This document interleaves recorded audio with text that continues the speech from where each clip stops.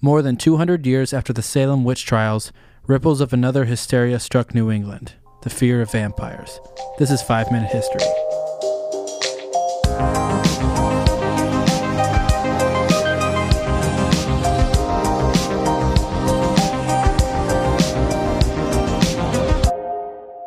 During the 19th century, the spread of tuberculosis or consumption claimed the lives of entire families in Rhode Island, Connecticut, Vermont, and other parts of the Northeast. Between 1786, when health officials first began recording mortality rates, and the 1800s, the disease claimed 2% of New England's population. The death toll was not only terrifying, it was also a horrific way to die. Consumptives lost weight, coughed up blood, their skin turned ashen, and sometimes died a slow death, almost as if someone was sucking the life out of them. New Englanders also didn't deny the reality of consumption.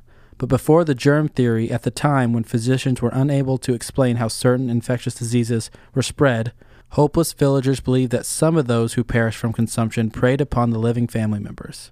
Some describe New England's vampires as microbe or bacterium with fangs. To prevent an ongoing vampire attack and disease from spreading, panicked citizens dug up bodies and performed various rituals, including burning internal organs.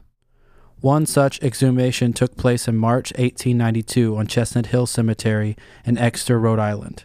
Local people brought shovels and picks together, exhumed the corpses of Mary Brown and her daughters, 20-year-old Mary Olive and 19-year-old Mercy Lena.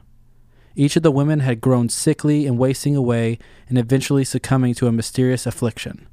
Doctors thought they knew the cause of death, but the concerned citizens had another theory. George Brown was among those who believed something more may be lurking on his farm. Shortly after Mercy Lena passed away, his son Edwin fell ill too. Desperate to save the last of his kin, George gave the townspeople permission to dig up the bodies of his wife and daughters. Once unearthed, the crowd discovered that the corpses of Mary and Olive had rotted away. Mercy's body, on the other hand, was oddly well preserved, despite lying in the crypt for several months. It looked as if her hair and nails had grown, and when pierced, her delicate skin still contained drops of blood. For those who had gathered, the telltale signs confirmed their suspicions. Mercy was a vampire. The village doctor witnessed the makeshift gravesite autopsy and reiterated the suspicious cause of death. He explained how the cold New England weather could have kept her body preserved. The townspeople didn't listen. Panicked, they removed Mercy's heart and burned it on a nearby rock. Edwin then consumed the ashes. Unfortunately, it did nothing to slow the progression of his illness. The young sales clerk died a few months later. The vampire folk belief started winding down about the 19th century, when German physician and microbiologist Robert Koch identified the bacteria responsible for tuberculosis. Science then slowly began replacing folklore and explaining disease that had claimed so many lives and devastated families. This has been 5 Minute History. Thanks for listening.